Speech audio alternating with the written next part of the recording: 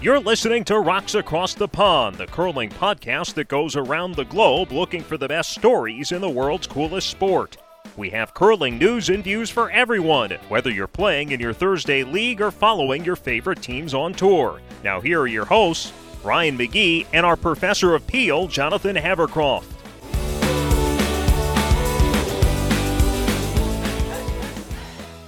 All right, so I'm joined today by Gary Hermans, who's a member of Team Belgium, and he's been on the podcast before to talk about the curling rink in Zemst, Belgium. But today he's going to join us to talk a little bit about his experience at the World Seniors and the World Mixed Doubles Championship that happened in Switzerland, I guess about a month ago now. We've been trying to set something up. He very kindly offered to do a set of interviews for us. So he helped arrange the interview with Claudius Harsch from the German mixed doubles team, but we have a couple of other interviews today. So I thought we'd have Gary back on the podcast to talk about his experiences there. So welcome back, Gary.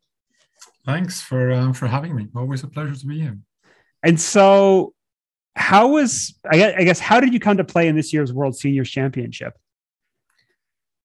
Well, I mean, it's for those that have listened to the previous podcast where I was invited to, the curling community in Belgium is pretty small. So for the last couple of years, we've only had two senior teams actually competing for a spot at the WSCC. So the BCA, the Belgian Curling Association, they set up a series of challenge matches. This year they were in January, pre-COVID, they were a little bit earlier. And that basically decides who gets to go. So my team has been to the 2017 in Lethbridge, 2018 in Sweden, we lost out. We were at the Stavanger WCC, and then, obviously COVID interrupted us for a couple of years, but we qualified again, and we got to go to Geneva this year. So fantastic. So this is your third time going, is that correct? Yes, and the other team that went to Sweden, they asked me as an alternate as well. I didn't play there, but so technically I've been to four. Oh, excellent. Okay. Yeah. And so how did your team do this time?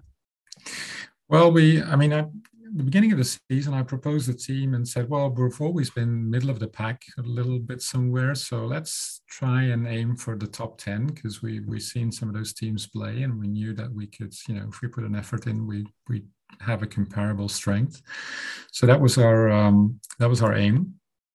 And we kicked it off well straight away by a win over New Zealand.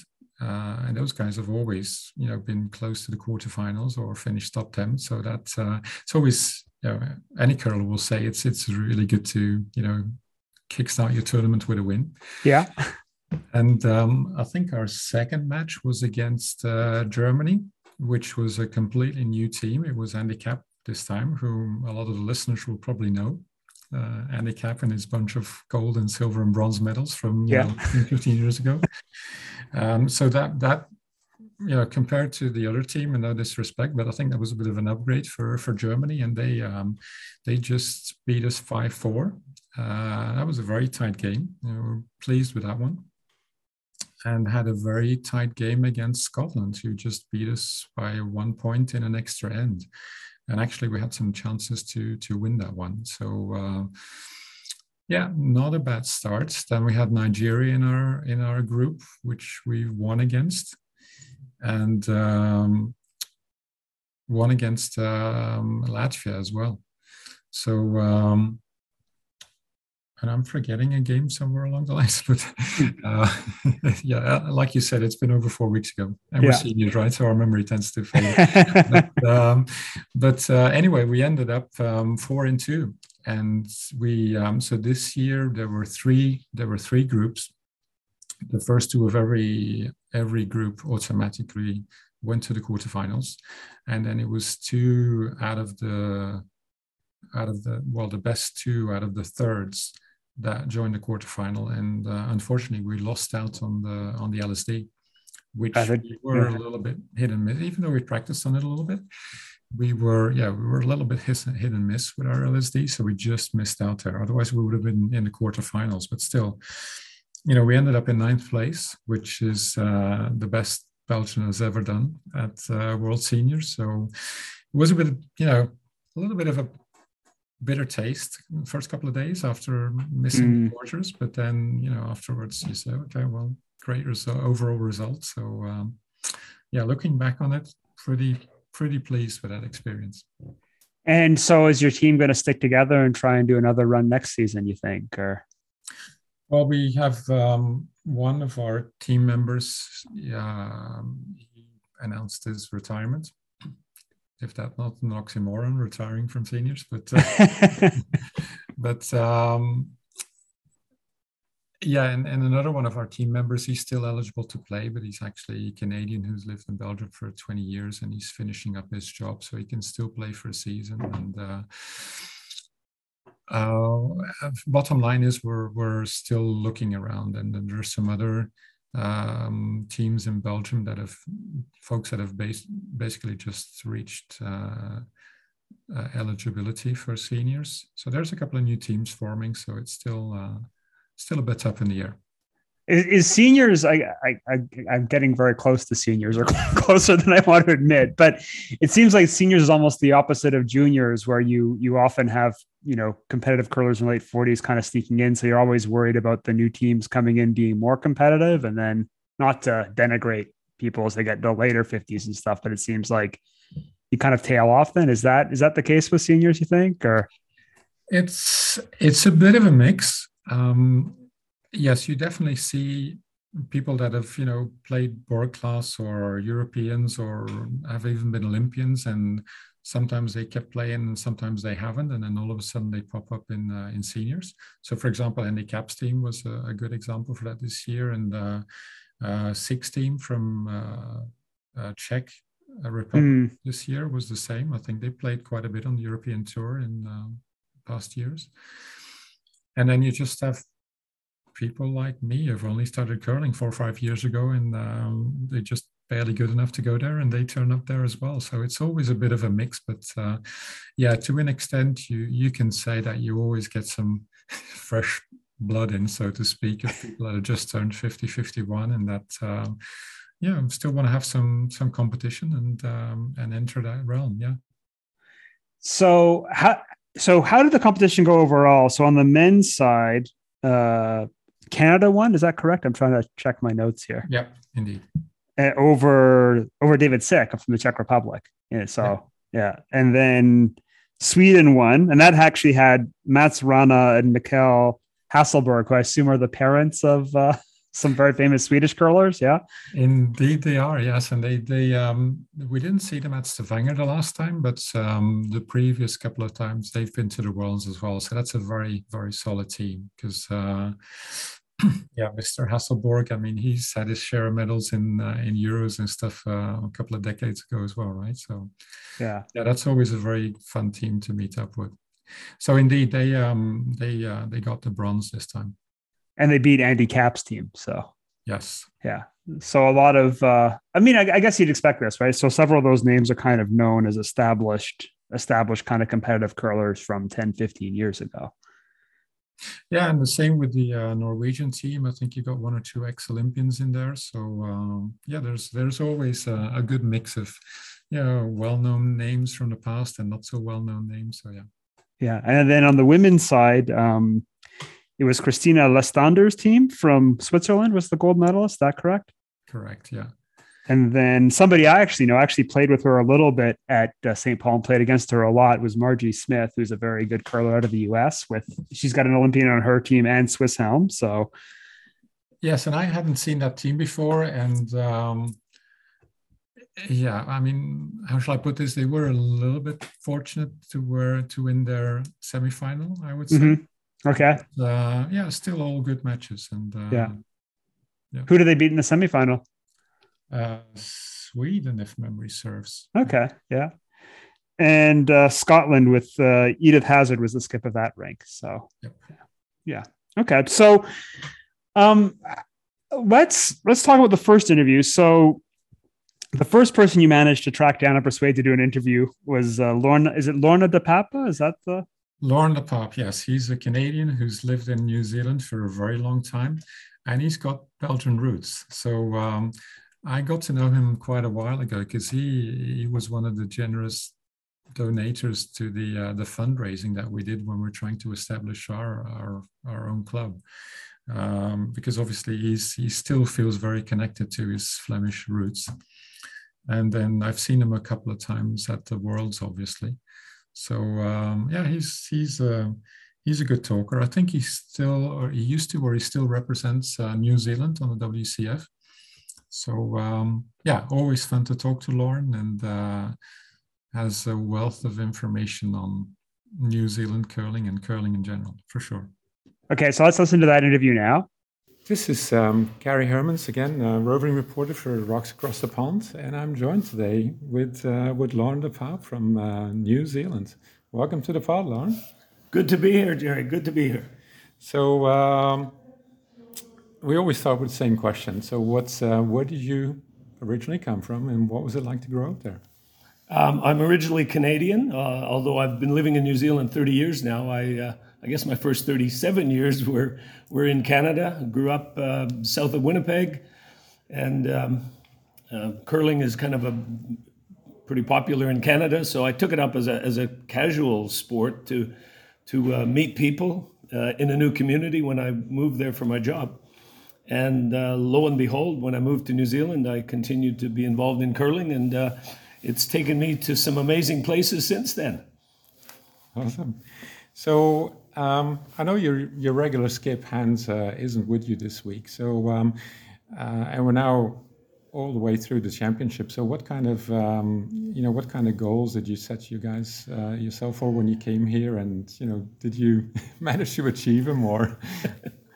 We always knew coming here without our regular skip that it was going to be tough. It's fair, and we've missed the playoffs, so we still have one more game today against Scotland. But regardless of that result, we've missed the playoffs. So the playoffs was our goal. I've been to about 6 or 7 World Senior Championships before, and we've always made the playoffs. So it's a little disappointing not making it this time, but hey, we're enjoying the event at seniors level. The camaraderie is as important as the results on the ice. At least we think so. Yeah, that kind of is a good segue into one of my next questions, because the diehard curling fans will probably know that you're not just a senior curler. I mean, you've been to a whole slew of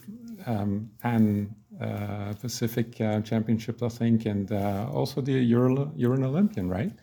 So what would you say is the main difference between that kind of more high level competition and a World Seniors? Well, interesting you brought that up. I had the privilege of playing in 4 World Championships between 1999 and 2005, and it was that 2005 one that qualified us ultimately for the Winter Olympics of 2006 in Torino, Italy. That's the ultimate achievement, I guess, in my curling career. Obviously, at Worlds and at Olympic level, everything is taken incredibly seriously. There's a lot on the line, and more so every Olympic cycle that comes around. But we still like to have camaraderie as part of the sport, even at that level. But certainly once you get to seniors level, there's less on the line than there is if you're fighting for an Olympic spot or fighting for a medal at the Olympics. So here we are. As soon as I finish this podcast, I'm going upstairs to share some refreshments with the team from Germany that just managed to squeak past us in a win here an hour ago. And it's the same 4 guys that I actually played against, or 4 of the 5 guys that I played against in the Torino Olympics. So we're renewing acquaintances, and that's part of what happens at seniors level, is that you meet a lot of people that you've met previously in your curling endeavors. Yeah. Unless, of course, if you're a newbie like me, but I can see how that could be very enjoyable. Well, and that's interesting because some of the countries, some of the more developing nations, if I can use that term, their seniors haven't had 20 or 30 or 40 years of curling behind them, as some of us have. But there's still a great camaraderie at seniors level. It's always a bit of socializing anyway after the game. Yeah, I would definitely agree. I mean, from whenever I started doing this in 2017, it just struck me. I mean, the friendship you strike up with guys from all over the world, and it sticks, right? So that's really enjoyable. I think that's a real feature of seniors, and I certainly hope that it continues for years to come. I mean, I think my seniors career may be coming to a close soon. I am now 67 years old, but I've loved every minute of it. Okay, so as a final question, let's take a step away from the seniors. And I know you're trying to get a dedicated facility in New Zealand up and running in your neck of the woods. So tell us a little bit about that and how it's going. Sure. In New Zealand, we only have 3 dedicated curling rinks, 2 4-sheets, 1 2-sheet that just opened a year ago. But up north, where I live, in the city near the city of Auckland, for us, it's a 2-hour flight to the South Island to get to where the dedicated curling rinks are. So we've been curling up north in Auckland. We've been curling on a skating rink for 26 years. I was involved in creating the Auckland Curling Club back then.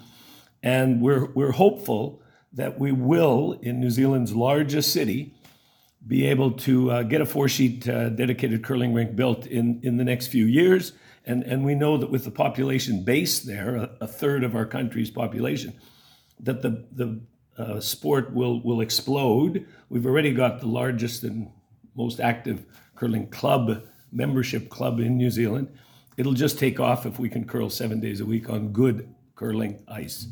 Yeah, you know what they say, you build it and they will come, right? That's our motto, and we certainly hope to achieve that. Okay. Well, thanks very much, Lorne. I'll let you go up to your well-earned adult beverage, and thanks so much for your time. Thank you. It's been a pleasure. Bye. Okay, so that was Lorne de Pape from New Zealand. And then the second guest you managed to track down is, he's fairly famous in coaching circles. His name is Bill Sherhart. Do you mind just telling us a little bit about him? Yes. So when COVID hit, we were looking with our team to do some activities to, still keep our, heads in curling mode. And I was on a forum, curling coaches forum, where Bill said, well, you need some help, reach out to me. And that's the kind of invitation I barely skip over. So I reached out to him, and Bill was gracious enough to do a number of Zoom sessions with us on team dynamics and defining what kind of team you are, offensive, defensive, that kind of stuff. And that's how we established a connection, basically. And then obviously didn't work with him that intensively, but touched base from time to time. And so obviously I connected with him prior to the seniors, and we started chatting and had many more very enjoyable and informative conversations throughout that week and a half in Geneva. And of course, he's got his own podcast now, so it was maybe a little bit funny for him to be on the other side of the microphone. But yes, I mean, if you know Bill, he's always, gracious with his time, and he's always very self-effacing, but, then he knows more about curling than, or he's forgotten more about curling than most people know, right? I think that's no. So his podcast is called A Pane in the Glass, and for those who which is also the title of his coaching manual, right? Yeah. So he's also got a coaching manual called A Pane in the Glass too, which if you're into any kind of competitive curling, I recommend you go get, because it's basically a compilation of all the articles he's written over his years of curling. So it's, as he said, he's kind of forgotten more than basically just about anybody else remembers about curling. So very good resources. And I didn't know that he had a podcast until you did this interview. So and then I've been listening to it since you kind of put me onto it. So I'd kind of recommend anyone who doesn't know about that, go check it out and subscribe to it. He's doing an episode a week, and a lot of really good kind of resources there, and a lot of interesting interviews on kind of the competitive side of curling. And he's got a bunch of them pre-recorded. So he says he's going to keep pumping them out over the summer. So for everybody who's starved of any kind of curling podcast, because most of the ones die down a little bit over the summer, I mean, go to Bill. So he'll still give you some content on a weekly basis. Yeah. Okay. So let's give a listen to your interview with Bill now. Hello again, folks. This is Gary Hermans for Rocks Across the Pond, stepping in for Ryan and Jonathan. And I'm here today with Bill Schierhart, National Team Coach for Team Canada. Bill, how are you? And welcome to the pod. Well, I feel better now after that win versus Sweden. Let's put it that way. Okay. Before we get into what's been happening at the Worlds here, let's do the usual Rocks Across the Pond intro. So where are you originally from and what was it like to grow up there? Well, I'm originally from Southern Ontario, Kitchener-Waterloo, which has a very definite Germanic history. So I know lots of German phrases, just enough to get me into trouble. But growing up in Southern Ontario, it's sort of euphemistically, the rest of Canada refers to us as the center of the universe. Anytime you're near Toronto, you're the center of the universe. But I'm a lifelong educator. Taught at the junior high school level most of my career. And after I retired from teaching, and I never really felt I retired from teaching, I went straight to Calgary and looked after the activities of the National Training Center for Curling Canada, then the Canadian Curling Association, and have done tasks for Curling Canada ever since, a variety of things. So Southern Ontario was home. Okay, cool. So let's talk a little bit about this week. I mean, obviously you're not playing. So what is your, let's say, your overall role as Team Canada coach here? Well, in Canada, we have a system, if you want to call it that. Any of our national teams that play internationally, Curling Canada supplies what is referred to as a team leader. And it's somebody to go with the team in a support role to represent Curling Canada.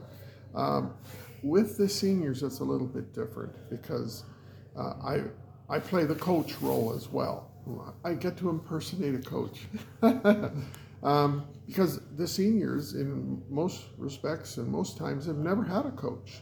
So when they come to represent Canada internationally, they get team leader and coach. So that's what I do at an event like this. And all our national teams right now, the mixed doubles, it's Scott Pfeiffer and Lisa Weigel. Yeah. So there's always a team leader for Canadian teams that play internationally. Okay, I guess this may be a little bit specific to Canada, but obviously the national teams they change year over year. I mean, at the seniors, Brian Cochran was here a couple of times, but now you got Wade White coming in. So, what kind of difficulties does that present for a coach? Because essentially you get assigned a team that you definitely haven't been coaching for years. So what's that like? Well, in the case of, you mentioned Brian Cochran and Wade White. Well, they played one another in the Canadian final. Yeah. So whichever team won, I was with them before. So I knew that I was going to have a relationship with whoever won. But you're quite right. And in the case of Sherry Anderson, they're going for 3 wins in a row at this event. So in a way, for the past number of years, the teams have all been well known to me. Now, on occasion, depending if the Canadian Senior Championship is within reasonable distance, sometimes I go to that event just to watch everybody play because I know 2 of the teams I'm going to bring to the Worlds. That doesn't happen every year. So I'm not a total stranger to them. And it gets to the point where it's some of the usual suspects. Yeah. Okay. So, I mean, obviously Canada's always performed strong at the World Seniors. So what kind of goals did you come out here and how's it shaping up to now? Because we're roughly halfway through the event. Yeah, there's a difference between achievement goals and performance goals. And certainly for Sherry's part, it's awfully difficult not to think about being the first team to win it three times in a row. So that's certainly an achievement goal. The guys, it's kind of hard to say. They're so laid back. Now, they're former world senior champions as well. So I'd be lying if I said Canada doesn't care if they win the gold medal or not. And it's not about we always try to be on the podium if we can. That's our achievement goal. But as team leader and coach, I try to keep their heads more into the performance goals. You look after the performance goals, chances are the achievement goals will follow. Okay, so that's as far as goals go. So how's the week been shaping up until now then? Well, are you kind of in line with your expectations? Well, for the guys, you have to know that team. They have so much experience, and coming from Western Canada and Edmonton in specifics, they've knocked heads with the best of the curling teams that Canada has to offer, and they're just easy riders, if I can call it that. Like, just wind them up and let them play. Team Anderson is a little different situation. Just as I said, they've got a chance to win 3 in a row, and really, we didn't start out very well against Scotland, that's for sure. We didn't play very well at all. The ice was a challenge, but I mentioned to the team that last time I checked, Scotland played on the same sheet of ice that we did, so they seem to handle it better. We've gotten better every game, and that's very typical of Sherry Henderson's team. Never count them out. They just come, the phoenix right from the ashes. When you think that they're down and out, that would be your first mistake. There you go. And to round it off a little bit more on a personal level, you recently started your own podcast, which I think fills a nice niche. So what made you start that up? And do you have kind of like a red thread going through it as far as topics goes, or is it whatever? Well, thank you for asking. The genesis was the fact that my coaching manual, I'm very proud of the coaching manual, not because of what I've contributed to it, because there were other authors that wrote articles. All of the proceeds go to the Sandra Schmerber Foundation, and to date, it's earned almost $20,000 for the foundation. That's what I care about. And it was written for coaches and curlers. It was meant to be, because it's a pane in the glass, a coach's companion. It's meant for a coach to be able to tuck under his arms and make notes, and there's templates and all sorts of aspects of it. So what does that have to do with a podcast? Well, from time to time, people would ask me if I would think of an e-book version, an electronic version of the coaching manual. And I've always resisted that for a variety of reasons. The most important one is the manual just wasn't set up for it. Well, I happened to do a high-performance camp for juniors in October in Fredericton for Wayne Talon. And he does a podcast that he calls Inside the Ice Shed, as I believe. And it's strictly for interviews. And since I was there, he interviewed me. And he plunked down his iPad and his microphone. And I said to him, that's it? That's all it takes? So then the wheels started to turn. Maybe a podcast version where I could deal with articles from both my coaching manual and my blog site. And be it complimentary. Yeah, and from episode to episode, deal with one of the articles, but in an updated fashion. That was kind of the original goal. But then I started to think about all of the people that I know who are truly experts in their field. For example, Dr. Glenn Pauly. He did an interview with me on the science of brushing. Pat B. Reed, who did an outstanding one. It's called Dealing with Two Imposters, and that's all about wins and losses. Dr. John Dunn, who is the mental performance consultant to the Kevin Cooey team. And the list of these people kind of goes on and on. So my interviews for my episodes are not the usual type of interview. I want the person that has been kind enough to join with me to talk about their area of expertise, and then I'll ask questions based on what they say. I don't have a list of questions. I have one to kind of get it started. And I say to my guests, I want an instructor or a coach who happens to be listening to take something from what you say. That's your goal, it's my goal. And so far it's worked out very, very well. One particular episode was with a junior, Emily Riley, who just graduated into women's play.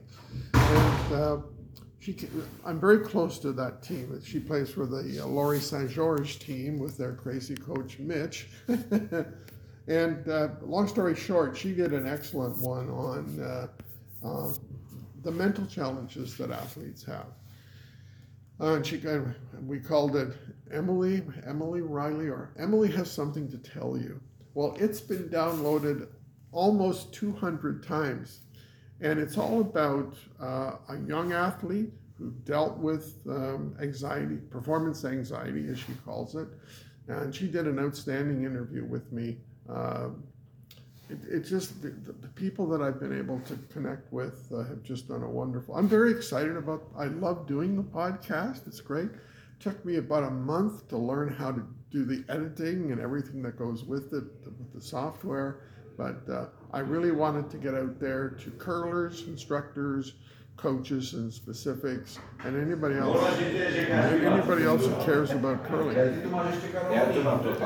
Well, Bill, and I think you definitely achieved that. So anytime, it's always a pleasure talking to you. I don't want to take up more of your time, but best of luck with the teams, and thanks again for coming on. I will not miss a shot. Thank you, Bill. Okay, so we're back. One thing that came up in Lorna's interview, he mentioned that one of the things he likes is the camaraderie at the World Seniors. So a lot of the other kind of top international events now do not have the kind of socializing after the game that you used to have back in the old days. But it sounds like from Lorna that it's still a little bit more traditional in that sense. How did you find it? Yeah, if I can go back to the very first one I attended in Lethbridge. I mean, I'd barely been 50 hours on the ice, so I was, completely, all over the place, and maybe didn't actually experience it to the full. But what I did feel from the very first minute is that, the connections you make and the camaraderie amongst the curlers is really something exceptional. Some people often remark that the top players are so approachable. Obviously, the seniors are not, people that you see on TV every single day anymore. But the connections you make with people from all over the globe and the friendship that you experience there is really, really something special. And I've only learned to appreciate that, even more as I've been to a WCC a couple of times.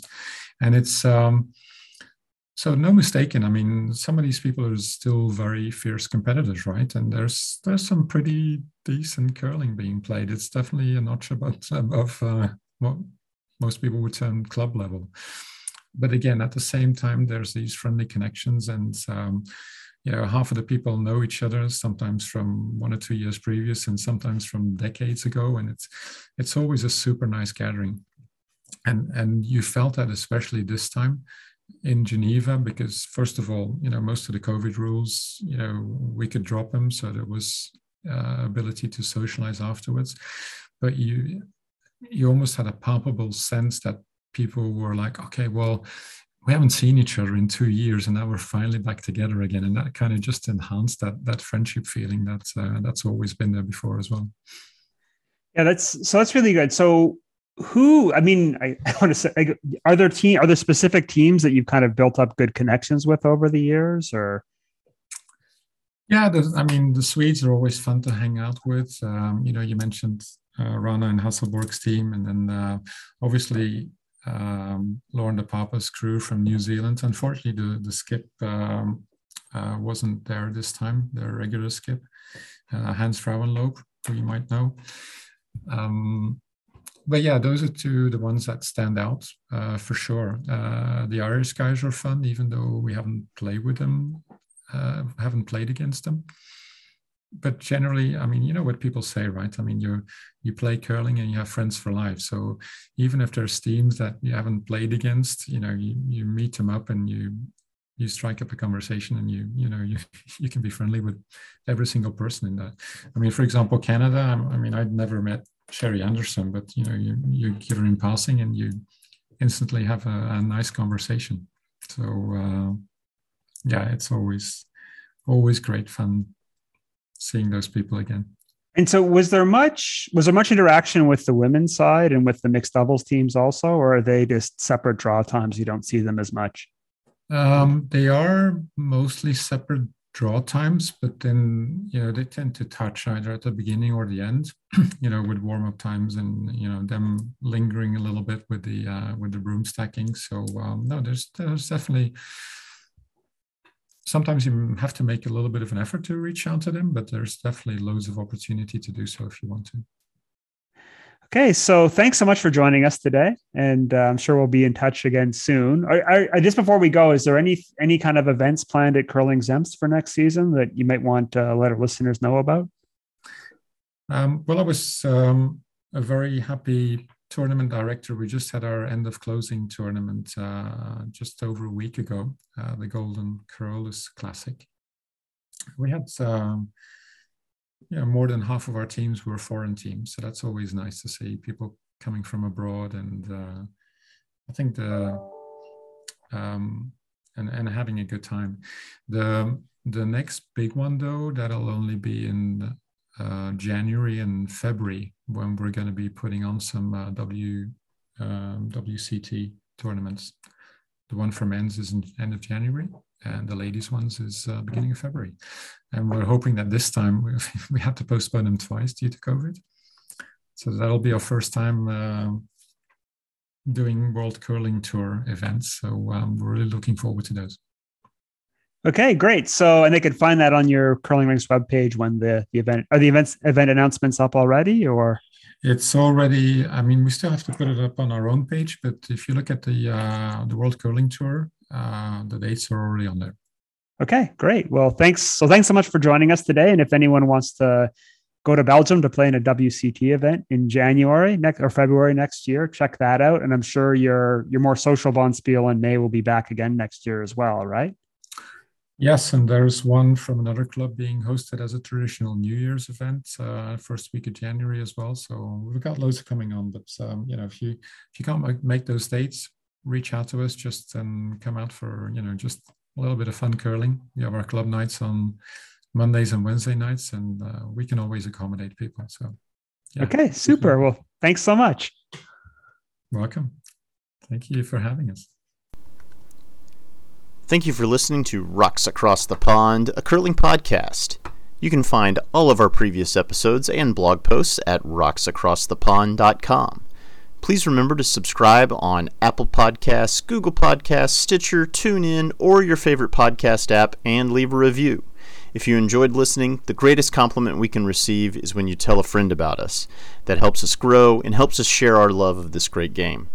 If you have a comment or question, or you just want to talk about curling, you can email us at rocksacrossthepond@gmail.com or find us on Twitter at Curling Podcast. We are also on Facebook and Instagram at Rocks Across the Pond.